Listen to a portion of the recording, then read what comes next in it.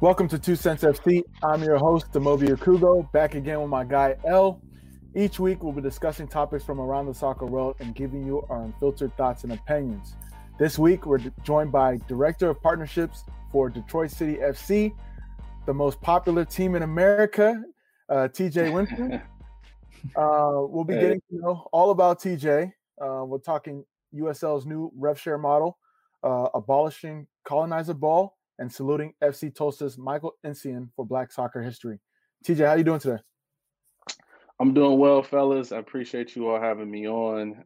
It's an honor. So thank you for repping, L. I'm repping, as you can see, and look forward to the conversation.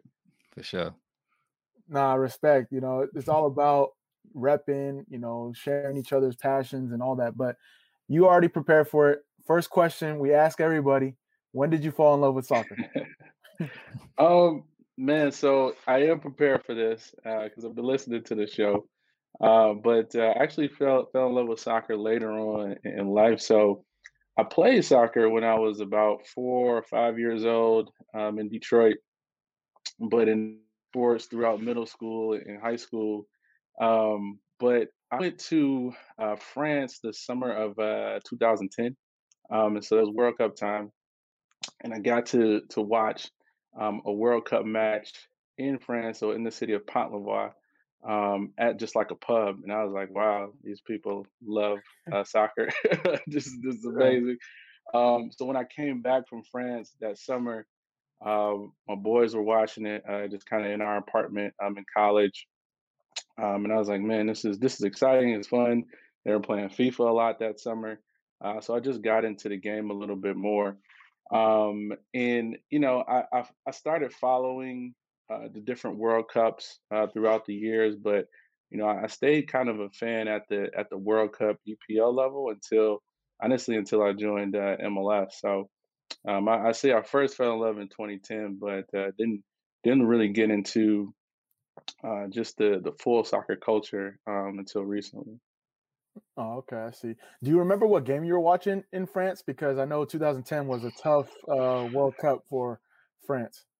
Man, that is a good question. I have no idea. I could place it back because I was there at the start of the summer, so it may have been like a group stage game, but I cannot remember at all. No, there's no way I could remember that. No worries. I uh, wasn't doing it to like test your knowledge. I was just interested in like, was it a U.S. game or like France? Because I know France was it was a bad time during that World Cup. yeah, yeah. I don't think it was a U.S. game at all. I think it was just France playing someone, but yeah, I can't remember unfortunately. But that's where I first fell in love. Whether I remember the teams or not, I guess. Uh, that's what it's all about. So, give us some context. Give us a little bit of your background. You mentioned, Sure. starting in soccer and moving on up, going to college, working in MLS. Like, how did you get to where you are now? Man, the journey started when I was young. Man, my dad he played American football, and he played at Wyoming. He played semi-pro here back in the day in like the late '70s, early '80s. And I love sports growing up, but he always told me, you want to be the person who's signing the check, and not the person who's receiving the check. I was like, oh, that's interesting. So maybe there's a business behind this here sports thing. Um, and like I said, I played growing up, different sports, but didn't really get involved in the business side until college.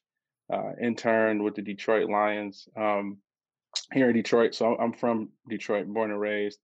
And then I worked at Nike my summer of my junior year in college, and that really kind of set me on a whole different trajectory in terms of understanding the scope of the business and all the things that you could do in the sports space. So did that, came out of school, worked at Target, worked at Nike again, and then went back to business school in New York at Columbia.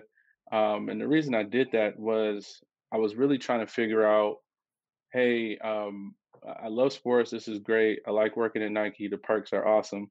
But but where are the areas in the sports space that are innovating? Where are the areas where technology is being used, where folks are investing? And what I had seen in a lot of my discovery in the space is just that It just seemed like at the time, this is 2015, there was some innovation coming in, but historically, just I just say owners in the space. So owners just generally, you really don't have to do much if you're an owner in sports, right? People are gonna come out to your games. People are gonna watch. People are gonna be passionate. So there's really no incentive to invest. And so I looked at the areas that were innovating, and those were just tech kind of generally, venture capital in the digital media space. And I was like, all right, well, these are the spaces I want to get familiar with. I'm gonna go to business school to figure out how to get more familiar with these areas, and also to figure out how to become a better leader just professionally. And that's what I did. Ended up working at Microsoft, Madison Square Garden, Courtside Ventures, as you mentioned previously. Um, and in all that time, I was like, hey, when I come out of school, I really want to be at a growth company. I want to be at a company that's growing. I want to be in an area of the sport industry that's growing. And I wanted to work in digital media. I kind of figured that out through my discovery. And that landed me in MLS. My manager at MLS, he was a Michigan grad, and his boss was a Columbia grad. So it kind of worked out from that standpoint. But they had a digital media partnerships team that they were building out, and they were just like, "Hey, you can kind of be our first hire here." And it made a lot of sense to me in terms of what I wanted to do. And I saw soccer, MLS as a growth league, and as a growth sport in this country. Oh, that's amazing. Can you talk about that So transition? that Oh, sorry. Go ahead. Oh yeah, so I was just gonna say. So then coming to DCFC, because it didn't end at MLS, obviously. I just I kept in touch with the owner, Sean Mann, one of the owners of DCFC. We had met a couple years back in New York, and I always thought like going home would be awesome to take like all the knowledge I had learned from a bunch of different experiences and apply it back home. And he ended up having a position, and the pandemic kind of accelerated my wife and I coming back home. And things just kind of fell into place. So here I am now. No, that's amazing. So, can you talk about like you mentioned Target, Microsoft, MLS, Courtside, all these different big time corporations, and it's a testament to your skill set and your personality and all the wonderful things you've done. Talk about like the specific roles and how it is helping you right now with your current role with DCFC. Sure. I think if you look at my career, I don't know if I did this intentionally. I guess if I don't know if I did it, I probably didn't. But I started out like at these really big companies, and then I've kind of drilled down to smaller and more niche companies as I've gone along. And just starting out at those big companies, you just learn corporate culture, you learn corporate structure, you learn hierarchy, you learn all the jargon. But I think specifically at Target, I was a data analyst there, and I helped keep product in stock at our store. So I was ordering and forecasting product and sales. So there was a lot of vendor management relationship that I learned there, but also telling stories with data, which I think is really key to any role in your career. Similar role at Nike. I'm going there, and then going to business school. I talked about just kind of learning the structure of being a leader and the framework there. And I'd say I went to Microsoft because I really wanted to learn more about the esports space. I talked about just being at the forefront of innovation in sports, and so I worked on the Xbox team at Microsoft, and got to go to a really big esports conference out in Beijing actually while I interned there. Oh, They allowed me to do that, and I only worked there for like 2 or 3 months, which was an amazing opportunity, man. And so that was awesome, just getting that experience and seeing that passion for esports across the globe or around the globe. Um, and then courtside was interesting because it really taught me how to look at companies and evaluate different business models. But I like to say I'll probably review close to 1,000 companies while I was at courtside, and still a going lot of crazy. those, it's crazy, and a lot of them just came across our desk. Like we didn't have to reach out to anyone because at the time there weren't a ton of VCs specifically targeting sports startups, and so if you're in sports and you want VC money, you're coming to Courtside, and a couple of others. So there was a lot of deal flow, and so I saw a lot of different companies. I was like, this makes sense. This doesn't make sense. I thought some things make sense. Brought it to the partners. They're like, no, that doesn't make sense. uh, so a lot of that, but that evaluation was really key and interesting for me. But then also just being on top of trends, and that's what really got me to kind of where I am now and understand and being able to identify trends in different spaces, and kind of identify where folks are going, and you can kind of see that with the different ideas that people have, consumption patterns in the digital media space, especially. So um, that kind of helped me get to MLS, and then again, my role now at DCFC is a bit more comprehensive. It incorporates the digital media space, but it also includes sponsorship. It includes community and cultural partnerships as well. No, that's amazing. So can you talk about, I mean, at MLS, obviously it's not the big four. You're not NBA, NFL, MLB, NHL. So talk about that when it comes to like um, selling and getting like Yeah. sponsorships and stuff like that. And then now in your role with DCFC, the most popular team in America, but still it's it's NISA, it's not. So how do you make your magic happen? It's storytelling. It's storytelling in a way that puts MLS in the best light, right? So when I was there. So, while we were there, we talked a lot about how yes, we're not MLB and we're not NFL, we're not NBA. At the time we were probably on par with NHL in some regards, but what you can tell folks is, which is true, is like, hey, we have the in terms of just consumption, who comes out to our games, who watches our matches, we have the youngest audience out there, right? It just showed in the data that we have one of the younger audiences, and we were more family friendly than a lot of other leagues as well, just in terms of ticket prices. So that's one way to get people in. And then in my world specifically, it was just like, hey, because we have this young audience, they are native to digital, right? They understand digital media, and so if you partner with us, you're getting a passionate fan, a loyal fan, and a fan who really understands the space. And it's not like I don't know, what MLB doing a deal with Bleacher Report, right? It's kind of like if we're MLS, we're doing a deal with Bleacher Report. Our fans are already on Bleacher, consuming content, and so it only makes sense for us to do something together. So, that's kind of how those are some of the stories we told. Again, using data, and then now at DCFC, you talk about us being the most popular club in America.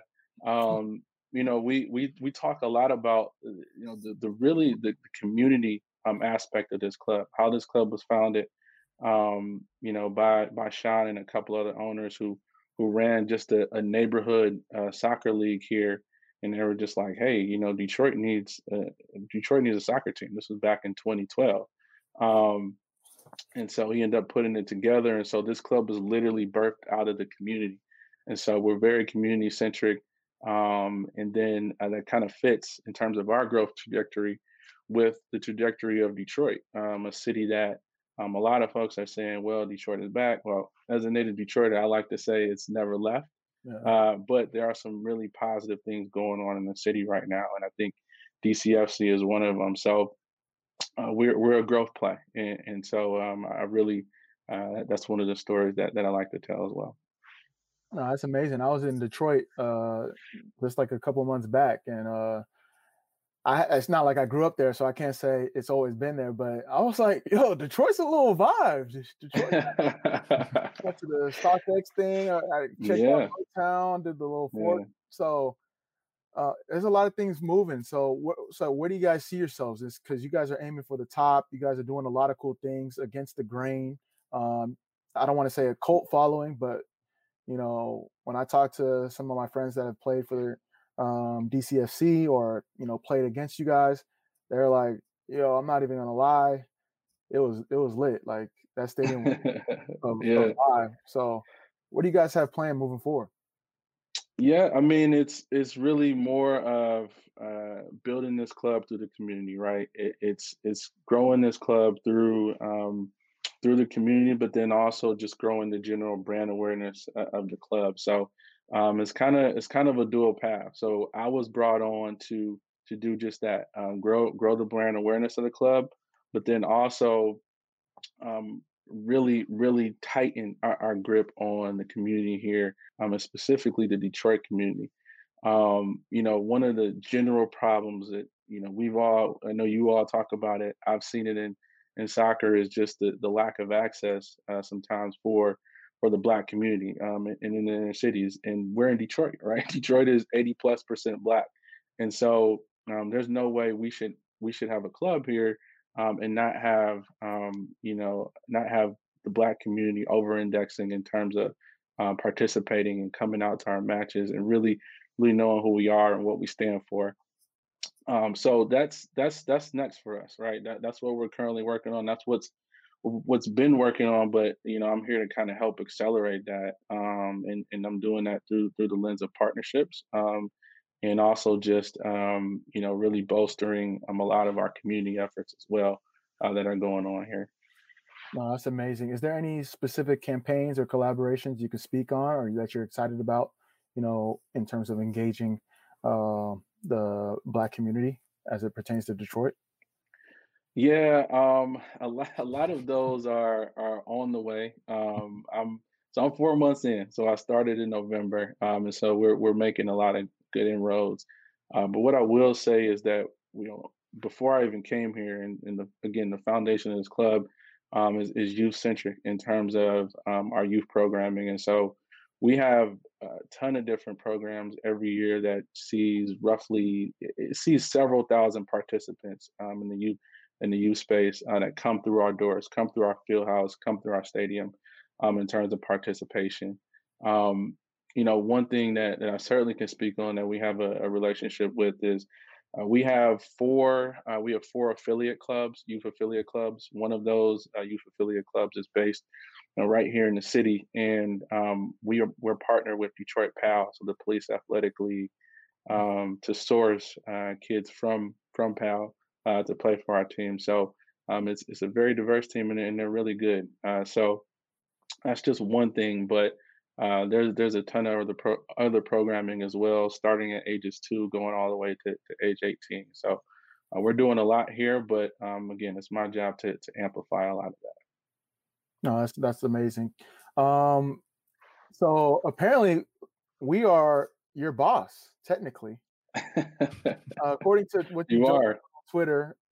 So talk about this equity crowdfunding campaign. Hmm. Like I said before, I'm going to keep harping it. DCFC, the most popular team in America.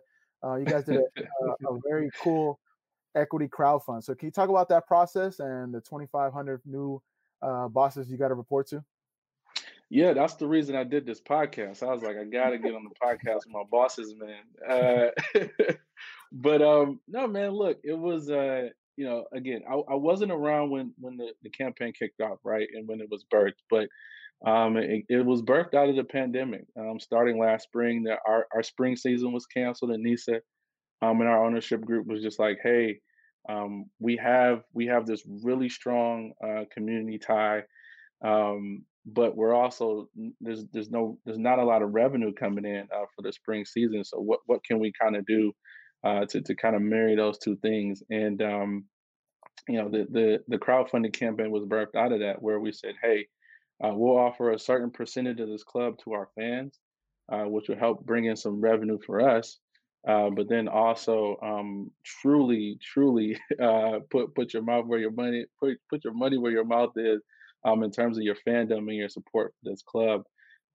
So and that's how things kind of came together. And the results were just incredible. The fact that you all were able to become owners is just a testament to you all getting on it and being on top of it, because we were oversubscribed in terms of how many investors we had, and we ended up having to turn some folks away just because we just had too many people which is obviously a good thing. And so it's just amazing, man. And I think it was last Friday or 2 Fridays ago, when folks started getting the emails about, hey, you're officially the owner of DCFC, just seeing people post that on Twitter and talk about it was just awesome, man. It's something to be proud of for me. So yes, it helped. It helped us get through some tough times last year. But then again, it brings in folks like yourself and other people just around the world, really, who can buy into our brand. That's what it's all about. That's the great thing about soccer. And, when you build a culture and community, people come together and, build something very special. And that's what you guys have done. You've been on both sides now, and I know you're still pretty new to DCFC and what you guys got planned moving forward. But obviously, MLS, Detroit, it's a strong market. A lot of people have talked about it being one of the potential MLS locations if they do expand. Every time I feel like a rumor comes around, DCFC contingent's like, nah, we're good. We already got a team. If anything, it's going to be us. Is there anything you could speak on about that? I know we're not trying to get too political, but anything Yeah. share? Well, look, man. It's interesting, right? Every time those rumors come up, it's like, hey, Detroit, DCFC makes a lot of sense, right? But again, for us, it's really just continue to grow what we're doing, grow that brand awareness, grow that community involvement, and things will fall in line from there. I'm a firm believer of you don't necessarily need to chase different things, right? If you're doing the right thing and you're consistent in what you're doing, people will notice. Things will happen. So that's probably the extent of what I can say there. But we'll see what happens in the future. No, that's cool. I mean, we have a decision now too. Now since we're owners, right? Exactly, Yeah. exactly. You guys have a decision too. So we all have a decision, but yeah, it's just yeah, it's one of those things where we just kind of put our heads down and keep working. And you see, like you said, with our supporters, man, they're just like, we're good here, and that's our mentality, right? Like we're gonna keep doing what we're doing, and we'll see what happens, kind of after that. No, and speaking to that, so what are some of the ways that you guys plan to engage with like the new fans and the new ownership contingent in terms of, you know, active partnerships or engagement and communication? Yeah, so what you I'm sure you all have seen this, but there certainly were different tiers of folks that invested into the campaign, and so with that, you receive different gifts or different things, different incentives, I guess, to invest at those different levels. So it's certainly fulfilling those things. It's just like in the sponsorship space with me, where once we do a deal with someone or someone has invested in us for a sponsorship, we have to make sure we deliver on the things that we said we were going to do. So that's first and foremost. And that also may play into kind of how folks kind of come into the stadium for this season. We are anticipating about 1,000 fans for this year, and so some of that may be based, and that was just announced a couple of days ago by the state of Michigan. And so some of that in terms of who's able to come, at least initially, it may be based on that investment in those investment levels. So we'll kind of see how that shakes out. But yeah, I believe one of the things that we've been working on is just content, right? Like different content ideas and series, and like what does that look like for our investors, right? Is there something exclusive that we do? Is there something that we just open up to everyone? So there's certainly different things in the works, but we'll kind of see what you guys end up getting. I'm excited for that. So, you're speaking on content and different things. Like, what's the larger vision for the club from like a media and partnerships perspective? Yeah, I think so. I start with authenticity, right? And working with partners, working in partners in the sponsor space, but also on the media side, that speak to the values that we have as a club, the things that we stand for as a club, right?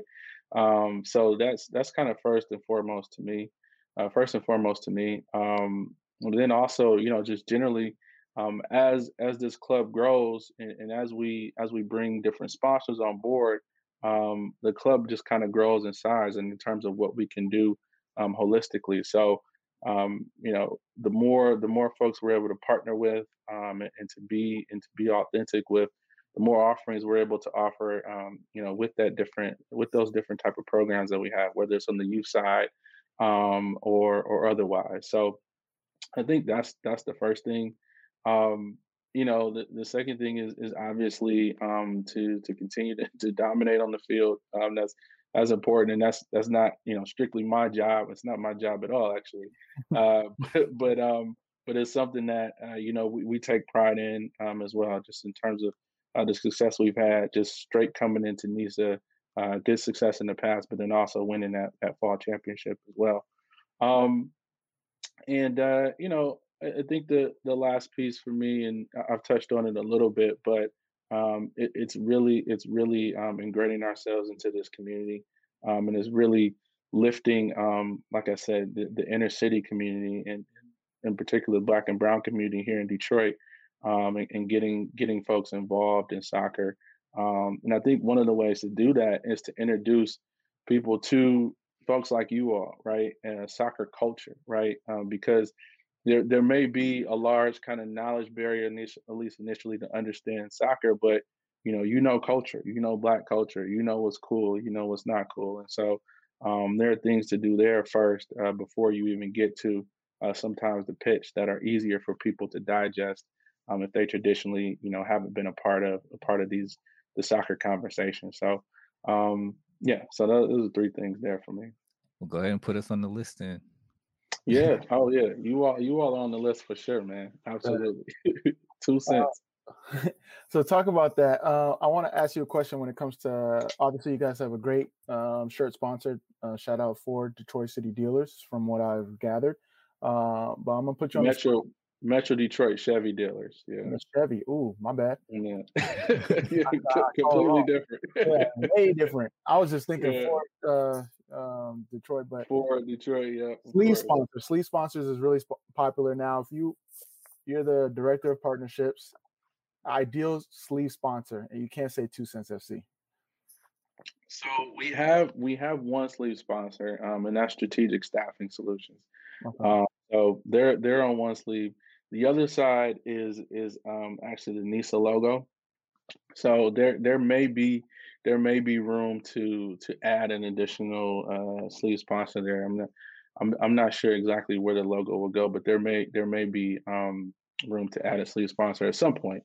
But ideally for the sleeve, thinking about Detroit, one of the partners that, or one of the companies I really enjoy, when you speak about culture, you speak about Detroit, and all things kind of cool, is you mentioned them, is StockX, man. I love them. I think they're doing a great job, and I know a lot of good folks there, and we've talked in the past, but I think they'd be a good one to bring into the fold. So there you go. Okay, I like that. That'd be dope. Yeah, Yeah. A DCFC the StockX content collaboration series. Let the players do some little sneaker things. right. I think something can work there. Yeah, yeah, and they recently did a really cool deal with the G League, where they're the jersey sponsor for the G League Ignite team, Mm-hmm. and so they've played in that space, and so we'll see, but I think they're very endemic to Detroit at this point, and also to the kind of sports and culture space as well. No, I love it. So obviously, before we get into the different things, I want to ask you, because you lived in Detroit, you lived in New York. What was that transition like? Detroit. I feel like I don't want to say it's like more family oriented, but it moves at a slower pace than that hustle and bustle New York lifestyle. Right. Yeah, one thing people don't often kind of make connect the dots with Detroit is, like, we're in the Midwest, so we are a Midwest city, and so from that standpoint, yeah, it can be a little slower, it's a little bit more family oriented, but I went from Detroit to Minneapolis to Atlanta to New York. So that was kind of my path, and there were a couple of stops in between that too, actually. But I think the transition wasn't too crazy for me because at a young age, my parents made sure that we were well rounded, well traveled, and then once I started doing internships in college, it was just like, yeah, like I can live other places. Like this is not anything too crazy. And I always enjoyed going to other cities and seeing other countries because I just enjoy learning different cultures. Because growing up in Detroit, it just it since we are 80+% black, and when I was younger, it may have been up to 90%. The culture always seemed kind of one way, right? Uh, And it seemed like, hey, we all kind of we think similar things, even though everyone is different. The kind of the predominant culture seemed to be kind of one way, and so I just wanted to learn different ways of life and how different people grew up, and it's just amazing how some folks grew up and how different it was from my experiences. And I learned a lot of that in business school as well. Columbia is about 50% in terms of international students. So you just learn about folks from all different kind of backgrounds. And so again, to answer your question, the transition wasn't anything too crazy, but honestly, coming back has been a transition because I was gone for close to 10 years, and Detroit has changed a lot in that time since I left, technically in 2011, to coming back now. So just kind of reintegrating and inserting myself into the community. I still got all my good friends here, so they always keep me on top of what's new and make sure I'm not lacking, as we say in Detroit. But yeah, it was good. It's been good coming back. okay, so a couple of quick questions. So, say me and El decide to come out to a DCFC game, which probably will happen at some point. Let's What do you do it. think? Like, what Absolutely. what restaurant is like the Detroit staple? Like, oh no, you got to check out this spot. There are a couple, man. Wow, that's a really good question. Well, I would take you to a black owned spot. And so I would start with the Block. The Block is a really good restaurant right in Midtown. A homie of a homie owns that.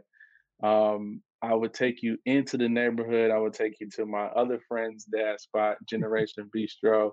And then I would take you to my other homie spot. Oh, so you And tapped it's in called in Detroit. it's Super tapped called in. Yeah. it's called Durden's. And that's right. It's actually right down the street from where I'm at now. So I would take you to all the homie spots. And they're all black owned. For Love, sure. Looking love forward to it, to do it. man. Yeah. I know El had a question about all right, which pizza is better. I never knew Detroit was known for their pizza, but New York pizza or Detroit pizza?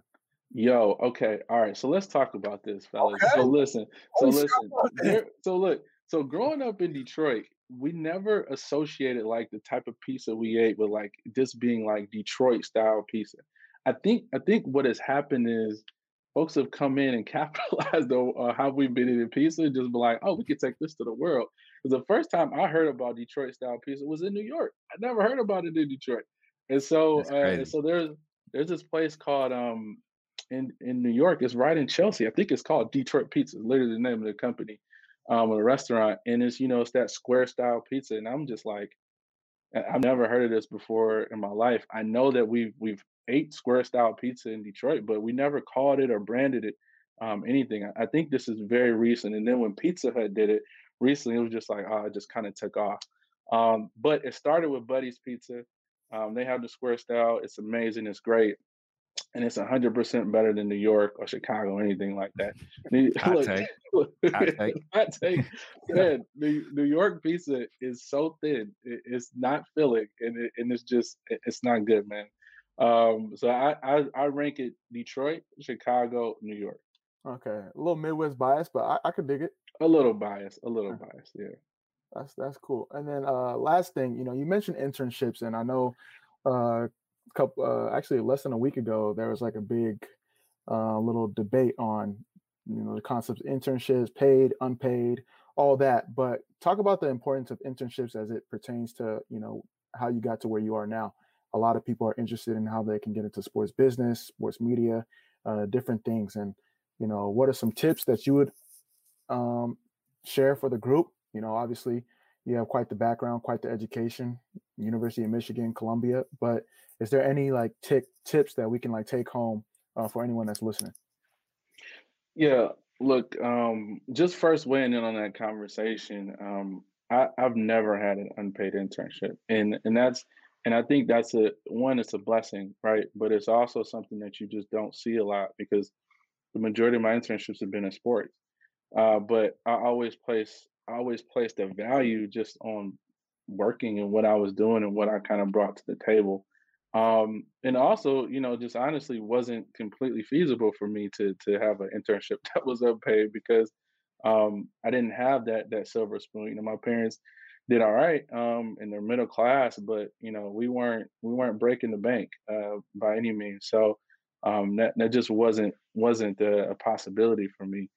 Um, but the reason why internships are as important is just because it gives you I don't want to say a low risk way, but it gives you an insight into a company in a way without kind of having that long term commitment, right? And you're able to learn about the company, you're able to learn about you, and you're able to just kind of decipher what you like and don't like before you commit to any full time role. And really what I tell people when I talk to students all the time about this is the internship is still an interview, right? It's an extension of your interview, and again, you both sides are interviewing each other, but from that you're able to say, hey, yes or no, and the reason why they're important is it's an additional networking opportunity for you. You're able to build out, who by just working at these different companies and saying, okay, well, I obviously worked at Microsoft and I still know people there. And so if I want to go back to Microsoft or if I need to talk to someone for some reason about maybe a deal with Microsoft, right? I'm able to kind of lean on that network. But also you're able to just learn. You're able to learn about different companies, how they operate, how they tick. And most importantly, especially in these times, is to learn about the culture of these organizations, and if they align with the values that you have. So they're supremely important. I look at them again as an extension of the interview, but also extension of the classroom. You learn in class, but then also there's on the job learning, and I think the internships are a great way to do that. So I encourage anyone trying to get into any field really, to pursue internships and to get that experience, but also get paid for it. No, thanks for sharing. I think it's important. One quick story about an internship I did. It was like as a venture capital and analyst role, and I always wanted to be in venture capital, but that analyst role, no way. The deal flow, you got to look at deals every day. I'm like, Hmm. I Yeah, want to like investor relations, like let the analysts look at the deals. But I wouldn't have known that if I didn't do the internship. So it's important exactly. to take a chance, and just like they're interviewing you, you got to interview them. So I appreciate you sharing. Absolutely. Yep, absolutely. I will say, in the VC role, man, I learned a lot. And the two partners at Coreside, Deepin and Vasu, they were very gracious and just kind of letting me have a flexible schedule. So it's like, I want to do deals today, I could, or just like, I'll just go to class or do something else. So it was awesome working for those guys. And we talk about networking. They're also they help connect me when I was looking for full time jobs coming out of grad school, to MLS and two other companies and say, hey, hire TJ. So it was, it was fruitful from that standpoint. That's big time. What you got, L? Before we move on. Yeah, one thing. So out of market fans, and also since you have so many new owners, they're all going to want to see the game. So how can they see the games if they're not in the market or if they can't go to a game? It's a good question. So I am over the broadcast strategy. So this year, we do have so a couple of things. So we have all of our matches or our home matches this year. Excuse me. will be broadcast in all the major Michigan DMAs this season. So that's a change from previous years, and it's going to do wonders for us, just in terms of putting us in that conversation of the top sports teams in the state. Um, Secondly, in terms of just watching from anywhere, that's typically on the streaming side, and so you'll be able to watch all of our matches on our DCFC channels on Facebook, Twitter, and Twitch this year as well. But I'm also working on a deal with a potential streaming partner, so that we'll be able to cast on Roku and Fire TV, etc., to watch matches this year through their app. So hopefully we can lock that in and sign that soon, and you guys will be hearing about it very shortly. Dope, very dope. I look forward to tuning in this season. That's All right, right. so let's jump into two truths in the cap. So this is the game where you, TJ, will give us 3 facts about yourself. One of them will be a lie. Moby and I have to guess what the lie is. So Moby's been on a little hot streak lately. You know what I'm saying? Like, but 2 wins recently. Two wins out of the last 3 weeks. Okay. Yeah. So whenever you're ready, TJ. Yeah, of course I prepared for this one, so let's do it. And I've seen how it's gone with previous folks, so I'm curious. I'm curious to see how you guys do. So, all right, here are the 3. All right. So the first one is I played on the same basketball team as Big Sean in middle school. At that time, he was Sean Anderson. Um, I lived in Portugal for 2 months. And the third one is I played the cello as a kid. Oh, lived in Portugal for 2 months. What companies was he working at? He said Target. He said he was well traveled. So. Yeah. But 2 months, that's like that. Family vacation is not 2 months. That has to be internship for somebody. Right. Or like project based. Cello's believable. Big Sean thing is believable. Yeah.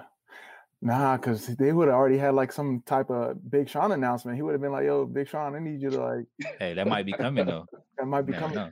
Damn. I'm waiting for he can't give everything up on the show. Like, you gotta keep some stuff on the low. I'm gonna say Portugal. I'm gonna just throw it out there. That's my guess. What's a baby? I'm going Big Sean. Nah, Big Sean is too small to be playing basketball. Yeah. He said middle school though. Hey, I was one of the taller kids in middle school, and I'm only like 5'8". So yeah. Well, yeah. The cap was the second one. Portugal. Yeah, man. Sean. Yeah, I knew Sean. The crazy story is that I went to a friend's school here in Detroit, and he went to Waldorf, which is just a sister school of ours, but it's kind of very arts focused.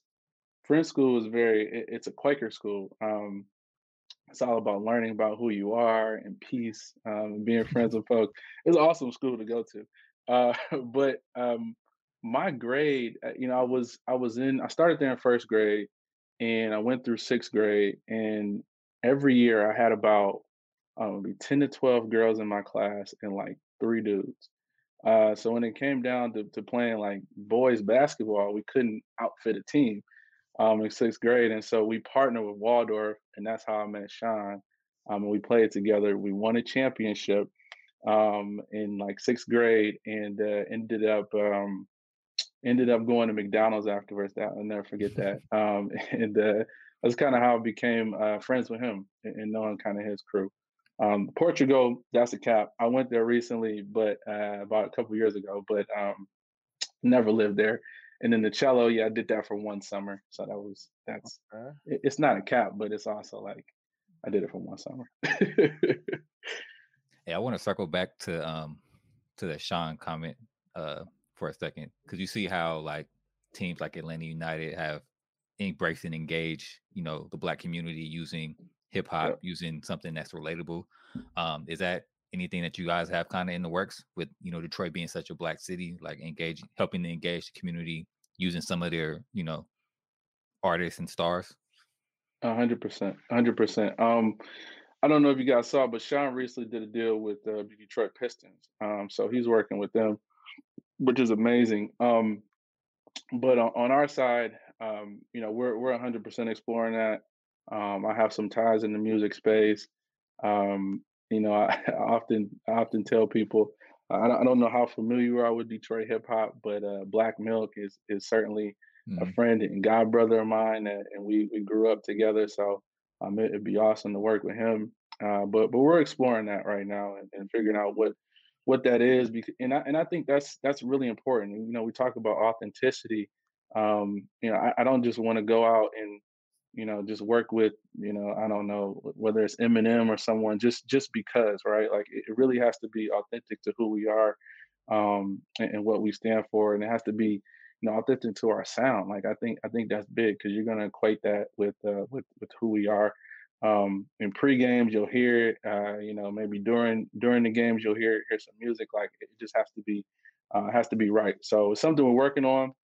It's not final yet, but certainly something we're working on. Yeah, it's That's a cool. good call out. A lot of But Detroit rappers get a lot of love in NorCal. I don't know if it's because of the similar sound, but a lot of Yeah, love. we talk very similarly.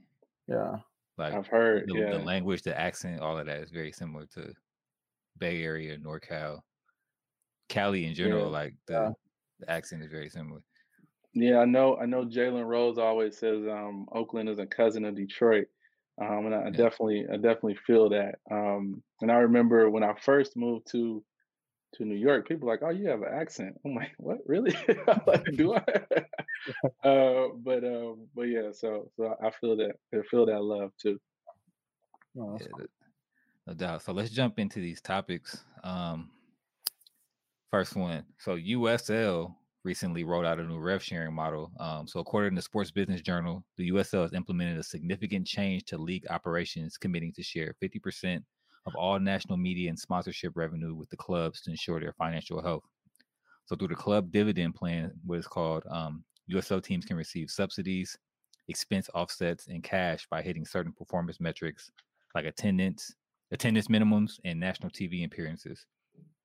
The league office had previously not shared national revenue directly with clubs, but the dividend program began with the 2020 season, and was formalized in the 2019 season around the same time, that the league extended its media agreement with ESPN.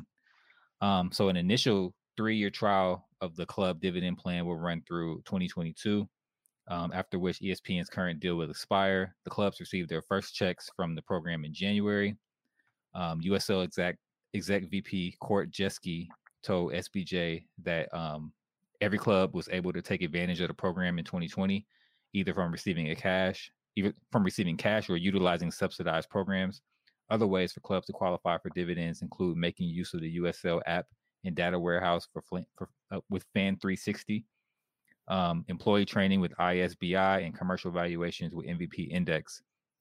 So sponsorship revenue is new for 2021, with last year only including media revenue, which is not impacted by the pandemic because they had the ESPN deal. So in addition to providing financial support, the USL hopes the club dividend plan motivates teams to create an overall better product. So I want to get you guys' thoughts on this. Do you think it will have its intended effect? Do you think it'll incentivize teams to kind of, put their best foot forward in terms of like growing infrastructure, putting a good on-field product on the pitch? Get you guys' thoughts. I, Go ahead, Moby. okay, I was just gonna say I definitely think so. Obviously, everything's is business. The better product you have, the more opportunities for revenue, whether it's through sponsorships and media.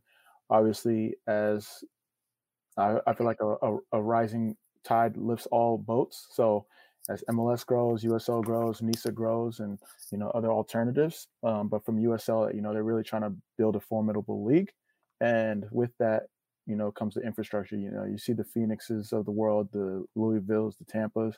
How can other teams build something like that where now it's all right? We're here and we want to put some money behind it. Yeah, no, I agree there. And when you were reading that, L, it just reminded me of, the NFL is one of the leagues that you think about, at least it comes to mind first for me when you talk about revenue sharing. And you see how it's maintained the league and the teams. The one thing that seems to be unique here, without knowing all the details, is that incentive piece. So putting kind of incentives and structure around what you need to do to get this money, and not just like, hey, you're gonna get this money regardless of what you do, whether you spend on the team or not. I think that's really smart. I'm not sure exactly how the NFL structures it, but it seems that folks just kind of get the money just by kind of being in the club, type of thing. Yeah, So yeah, I think it's really smart, and it sounds like a great idea. yeah, for sure. Yeah, I think it'll be a good incentive, especially as teams are beginning to try and build stadiums. Any little bit, helps. I know New Mexico FC, New Mexico United was looking to get a stadium approved in their city. Phoenix just recently opened up their new one. Louisville, obviously. Um, so it's good to see USL actually putting money behind the teams actually putting money behind infrastructure and like saying, you know what, forget MLS, let's grow where we are and become formidable here. Um, I think this incentive will definitely help them kind of bolster some of those efforts that they're doing. For sure. Yeah, All right, agreed. so next up, no more colonizer ball, man. We're tired of it. We're tired of these colonizing countries coming in, taking the best players from their diaspora, putting them on their national teams, and benefiting from it. France is one for sure, right? So recently, Jamaica's Football Federation, their president Michael Ricketts, has confirmed that the following list of players have or are in process of acquiring passports for Jamaica's men's national team. So we got Andre Gray from Watford, Damari Gray from Bayer Leverkusen, Isaac Hayden from Newcastle, Mason Holgate from Everton, Liam Moore from Reading, Nathan Redmond from Southampton, Kamar Roof from Rangers, Ivan Toney from Brentford, and Mikel Antonio from West Ham. So they're basically pulling a reverse diaspora move, repatriating their European players so that they can qualify to play for the national team of their origin, their ancestral origin. So this is something that the women's team actually did the last World Cup. So their coach, went into America, went into Canada, grabbed players of Jamaican descent, and that's what helped them qualify for the World Cup, this last World Cup. So I want to get you guys' thoughts on that move. And also, what country do you think will have the strongest team if all of their ancestral players play for them instead of playing for the colonizing country? Oh, that's a great point. I'll go first, I guess. I have it's tough. It's great to see players come back and play for their motherlands. Where their parents and ancestors are from. Part of it could be maybe because they weren't good enough for the country of their birth. Part of it could be, they really want to play back home and want to be able to play in a World Cup. I do have a problem with the FAs not investing in resources in their own communities. Jamaica has a lot of talent in their home country, playing in the States or wherever, but they're not putting as much resources as they can. But it is great to see and have them recruit from players that are playing at top levels. Obviously, it's going to take a strong coach to make sure that you build that chemistry for players that were, born and bred and, playing for Jamaica all the way through, and people that just showing up at a moment's notice because there's a possibility of making it to a World Cup. And I'm not speaking for any or all the players that are just like, oh, I want to play for my Jamaica because I want to go to World Cup. But I'm just saying that dynamic is always very interesting. But yeah, England taking a bunch of players that they don't want to claim until they're trying to play for their motherlands and then taking credit for it, nah, rather go see you play for Jamaica.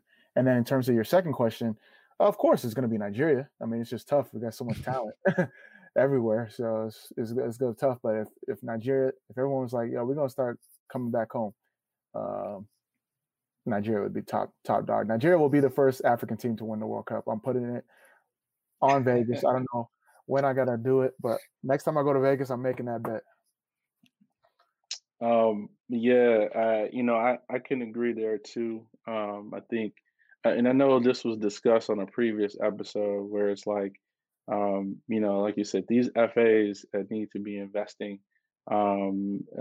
Even before they're saying, hey, we're bringing folks back, and you gotta kind of pay for your home country. But hopefully, with that, with them bringing people back, investment does come behind that as well.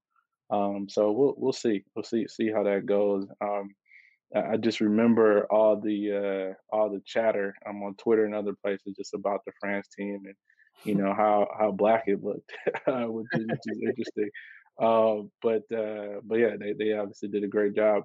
I wouldn't be able to tell you which team I thought would be the best one, if this was to happen kind of globally. But I was gonna go with Nigeria just because Nigeria is so dope, and their kids are dope, and there's just such a dope following of the team from a lot of my homies. So we can agree there too.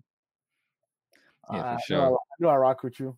I mean, Amobi is obviously biased, but and thank you. Like, this man watches the show, obviously. You know what I'm saying? Yeah. He referenced the previous episode. So that's definitely dope. But I think I'm gonna say Nigeria just because I don't have the knowledge of all the other teams and all the other players from where they're from. Right. I will say that Jamaica would be a close second. They would be number one in CONCACAF for sure if Sterling, all of them people came back and played for Jamaica. You know what I'm saying? A lot of the Caribbean teams would be a lot better if if those players came back and played for their FAs. So I think CONCACAF as a whole would be much stronger if other teams kind of took the same approach and brought their players back, even the ones who weren't going to play for like Curacao, for example. They have a lot of Dutch. We're colonized by the Dutch, so they have a lot of their players playing in the Dutch league and the Dutch system, etc. Bringing those dudes back to play for Curacao, that could be a huge boost for them. Same, I think, with Trinidad and a lot of these other Caribbean countries as well. So I think that's a super, super important thing. I hope I see more of it. I'll add to that. Haiti would be a sleeper too. Haiti would be a sleeper. That would be a top quality team.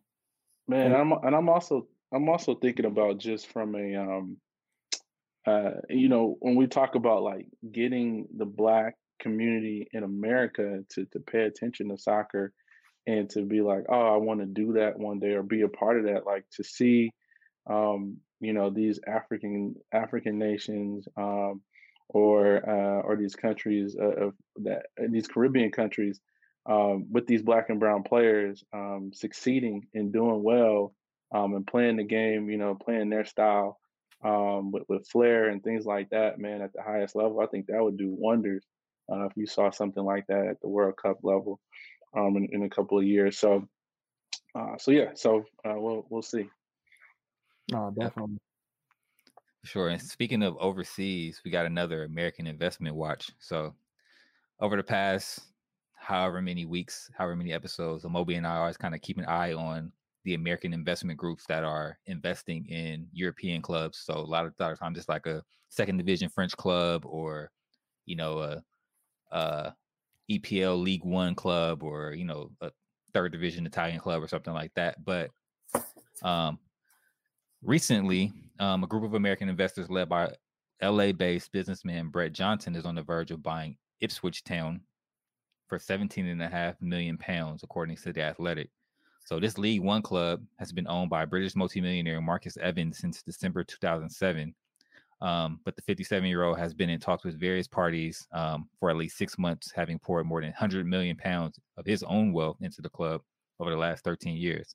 So Evans is understood to be writing off the debt and giving Johnson's group a clean slate. Excuse me.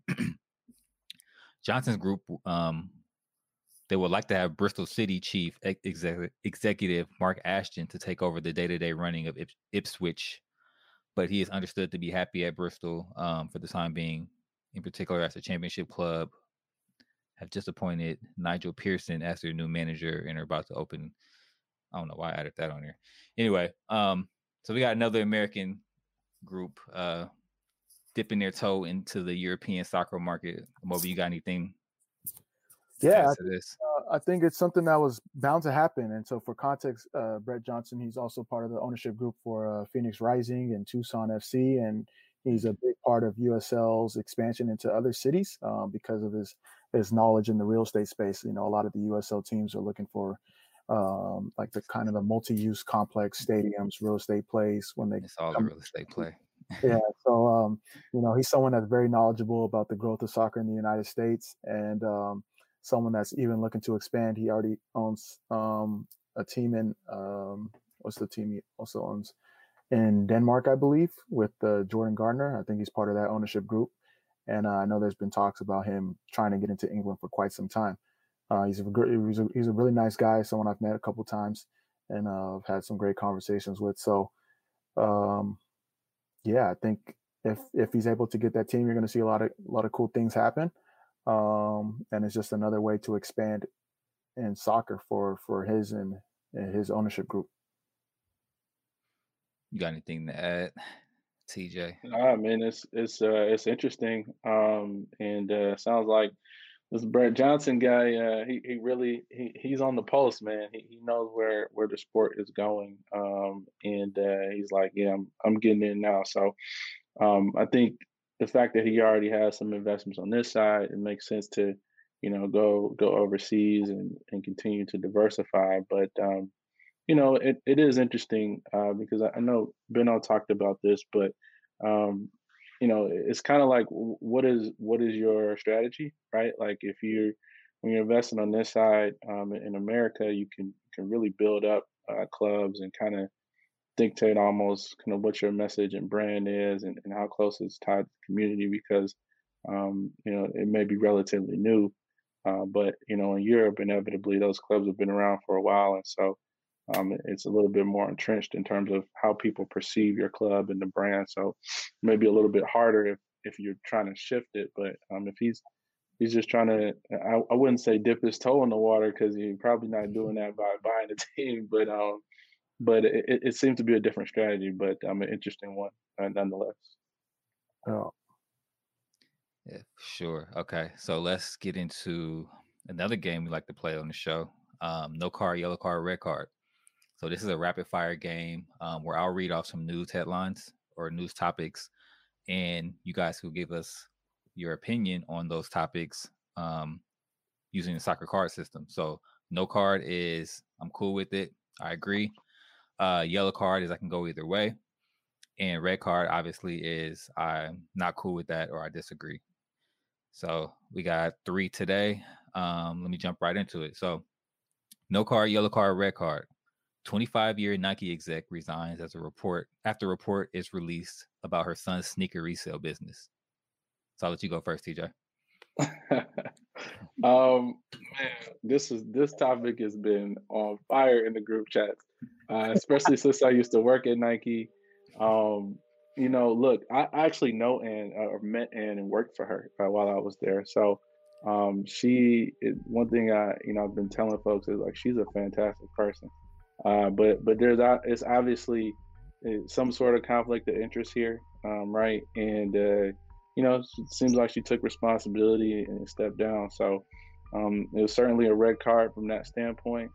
And you know, inevitably with situations like this, and someone like Ann, she'll probably get swooped up by Adi or Under Armour. So you know, she'll go on. But the whole situation, man, it's just been crazy. But yeah, red card, final answer. So for context, was the son using like discount credit and then buying them in bulk and then reselling them? I don't think it came across that he was using discount credit, but he was using her credit card to buy them. And also there could be some speculation about, back of the truck type of things happening. Like, how do you get access to so much stock? You know what I'm saying? Like, yeah, that's a red card. I mean, yeah, you can't really get around that. I mean, great effort. The reason I'm taking L's on the sneakers app, man. Like, great effort on the young kid trying to be a little entrepreneur, but yeah, that's a red card for me. All right. Next one. No card, yellow card, red card. Juventus makes Weston McKennie's loan permanent in an 18.5 million euro deal with Schalke. TJ. Oh, that's awesome, man. It's a no card for me. The Weston's been doing, seems like he's been doing well, and it's just more notoriety for an American player. So it's a no card for me. You got some inside soccer knowledge about this, Amobi? Nah, the only thing I'm gonna say is yellow card for Schalke. I mean, you should have known Weston was gonna ball out. You should have raised that price up. They're talking about they needed money, and then yellow card for Juventus too, because I mean he was since the beginning he's been really formidable and key cog to their team. So you guys should have made it permanent sooner. But in all honesty, no card. I think it's great for him to be playing in a strong league and doing his thing. So you use two different cards. Final answer. It's one of those refs. You don't know, like the refs. But TJ, so we talked about this on other shows as well about why there's no like LeBron-like star for American soccer. You know what I'm saying? And it looked like Weston is like well on his way. And with you working in brand partnerships and stuff like that, what would you do to kind of help like boost his profile? You know what I'm saying? Like, what would you do to like put him on the map in America? Yeah, man. It's certainly a challenge.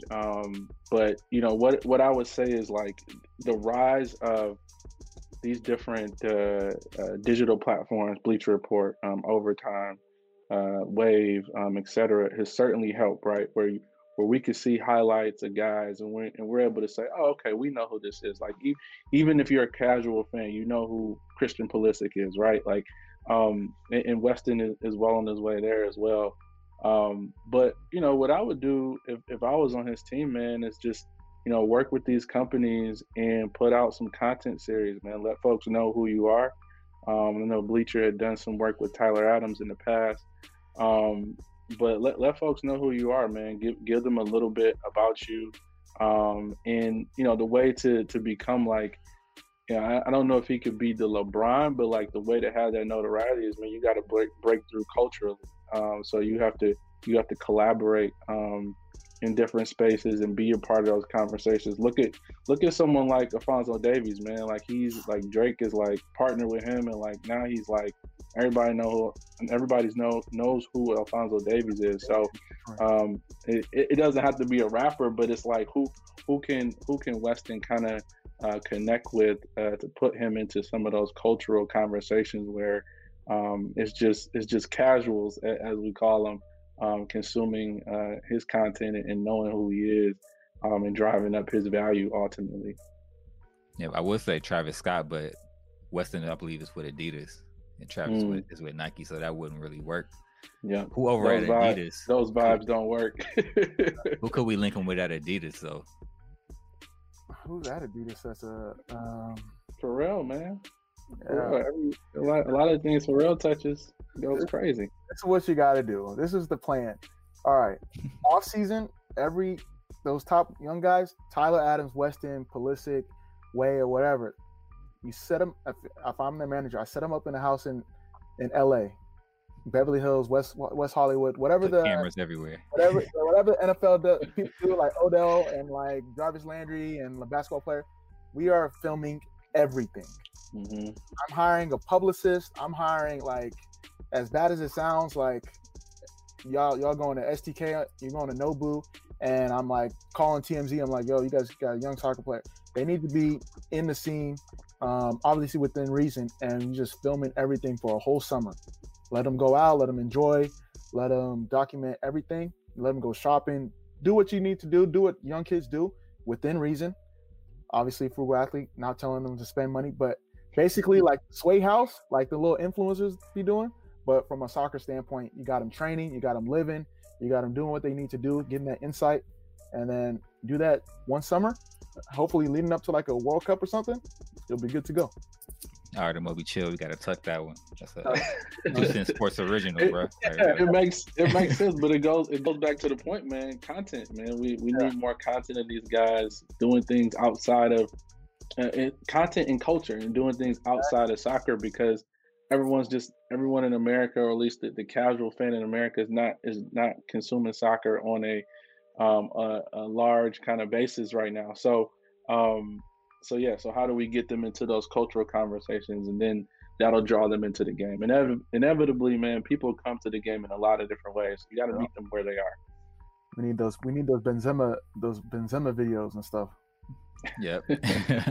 Need to walk around with a camera crew at all times. All right, last one. No card, yellow card, red card. Square acquires the majority ownership stake in Tidal, with Jay-Z joining Square's board. So the acquisition will help creators monetize on the platform through new commerce channels. TJ. Yeah, man, it's an exit for Jay-Z, man. I mean, it's like, for him, it's a W, right? He's been exiting a lot lately too. Yeah, man. Must be gearing up for something else. Yeah. Exactly. I think that's the thing, man. It's like, well, you know, he got the exit on Tidal, and now he has the relationship with Square and ultimately Jack. And so, like, what happens from that standpoint, right? If I'm putting myself into the mind of Jay-Z, if I could do that for a second, I would think there's something that's additional to just this. So we'll see, and it's interesting that Square did the stake, but yeah, Jay-Z, man, he's liquidating a little bit. So yeah, something's up his sleeve. Yeah. So this is where you put your VC hat on. Obviously, you had experience. He just sold a majority stake at Ace of Spades. Just did this deal with Tidal. Obviously, people talking about NFTs and all these different things. What trends do you think Jay-Z's going to get into? Man, you know, the one thing now that you say that, I'm thinking back to it. I remember, you know, when he first did that deal with the NFL, he talked about potentially owning the team one day. And so that can make a lot of sense as a long time play. Yeah, where you know, he may be raising some cash to eventually get into the NFL. So it's not necessarily a trend, but it's kind of something you do once you accumulate that amount of wealth. Yeah. Interesting. Which team would he? I didn't think about that one. That's a good play. He got to bring. Yeah. It'll have to be expansion. He'll have to bring a team in. I don't know if any team is for sale right now. Maybe not for sale to us, but you know, in those circles, be quietly floating like, hey, you know, I'd be willing to give this up. Paul Allen, before he passed, his trust fund owns the Seahawks, right? Still, I believe so. Yeah, but they got a wider ownership group. I think they got like a bunch of celebrities and stuff in that ownership group too. So they got more of like an NBA soccer model over there in Seattle. I'm trying to think what team. I know another team put their team up. Who recently just put their team up? Yeah, that's interesting. I could definitely see it. You'd think you'd rather do NFL than NBA, like if you could own a team? Because NBA, they're coming to that point. Yes, that's a good question. I'm just thinking NFL because he already has a relationship with them. But in NBA, you know, I think NBA is a growth league. So yeah, it could be interesting. I know as an NBA fan, he goes to a lot of games, but I'm not sure. I mean, he might be looking at that next wave. I know he's a big soccer fan as well. So he might be coming to MLS, man. You never know. Never know. Looking for a new frontier to conquer. Yeah, exactly. But yeah, back to the NFT thing though. I think that's a play with Square. So Jack is heavily invested in, you know, crypto, Bitcoin specifically.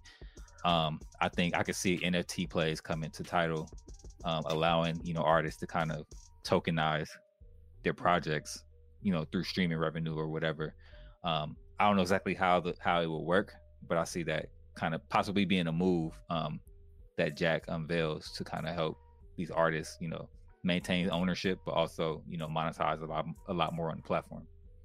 That makes a ton of sense. And you think about, the values of Tidal and empowering the artists and allowing them to make more money than some of the other streaming services, like that would fit them to a T. So that makes a lot of sense. For sure.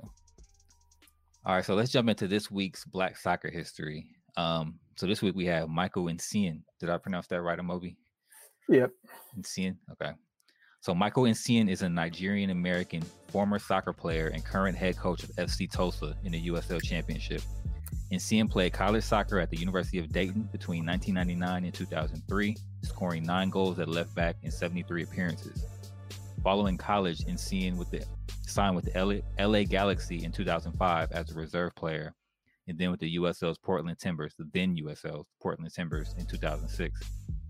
He also played in the UAE for UAE Pro League side Al Saab FC and was a member of the 2003 Nigerian under-23 national team that ultimately failed to qualify for the 2004 Olympics in Athens. Essien became an assistant coach for the Tulsa Roughnecks, which is now FC Tulsa, before taking over the side from David Vaudreuil as interim head coach in June of 2018. Essien was named permanent head coach in December 2018. And why he's making soccer history today is Essien is the first Black soccer coach in America to receive a pro license, which is the highest license you can attain in U.S. soccer. So definitely want to give Essien his flowers for reaching those heights. Hopefully he's the first of many Black coaches to attain pro licenses, and we can kind of see this game grow and see more Black coaches in the upper tier ranks. So shout out to you. Yeah, shout out. Sure. Amazing. What he's doing with Tulsa is amazing. Great coach, and his coach, all his players respect him. So definitely need to see more of that. And now that we know it's attainable, I think more people will shoot for that. And I recently looked up like all the different license levels for coaches, and it's definitely some work you have to put in. So shout out there for sure. Yeah. So that's it. Yeah. So that's it, TJ. Thank you so much. I know that next time I go to Detroit, I'm just gonna name drop you, and I'm good. You got it. Now we tapping in. We're gonna get this. You got it. But where can the people find you if they want to connect with you? Thank you so much for taking the time. Yeah, man. On all the social channels, man. Just TJ Winfrey with no vowel, so WNFRY. So check me out. Yeah, Twitter, LinkedIn, Instagram, all the different platforms out there. And happy to connect, man. I really enjoy giving back in the sports industry because I know how difficult it is to make it on the business side and just to even get folks to respond to you sometimes. So I try to be liberal with my time, and feel free to connect. No, you heard it here first. Make sure you follow up. You got anything before I close out? Nope, that's it. Appreciate you coming on, TJ, man. I'll definitely be tapping in with you for some DCFC stuff, maybe some potential 2 Cents Sports collaboration. So we'll tap in offline on that. Let's do it, man. Love the shirt, man. Again, thank you for wearing that. And thank you all for having me. It's been a pleasure. Nah, most definitely. So you got TJ rocking DCFC gear. You got L, I don't know, his soccer collection is crazy. He's rocking DCFC gear. I'm rocking the 2 Cents hat, as you know. Check out our merch at 2centsports.shop. It helps support the show. Subscribe, rate, and review. It helps us get discovered. Follow us on all the socials at 2 Cents FC. Our numbers are growing, so thank you, family. Your support has been amazing. And tweet us your comments on the show and any topics you want me or El to discuss. My apologies on that. I was just so excited. I was going to tell you we have a whole bunch of guests coming up. So make sure you guys tune in. And sure. Thank you, TJ. And before we close out, definitely check out those support HBCU soccer. The soccer drop that we just did on our shop, that goes directly to HBCU ID camps. So portions of the proceeds from those shirts and hoodies will go towards HBCU ID camp, which is a camp our guy Avery Parker is putting together to help recruit and bring awareness for players to attend HBCUs and play in their soccer programs. So a good cause there. Want to definitely raise the profile, continue to, get more black kids into the game, but also, bolster the HBCUs and their soccer programs as well. That's what it's all about. Love that, man. There. Yeah, I love that. That's it, y'all. Until next week. Peace out. All right, brother.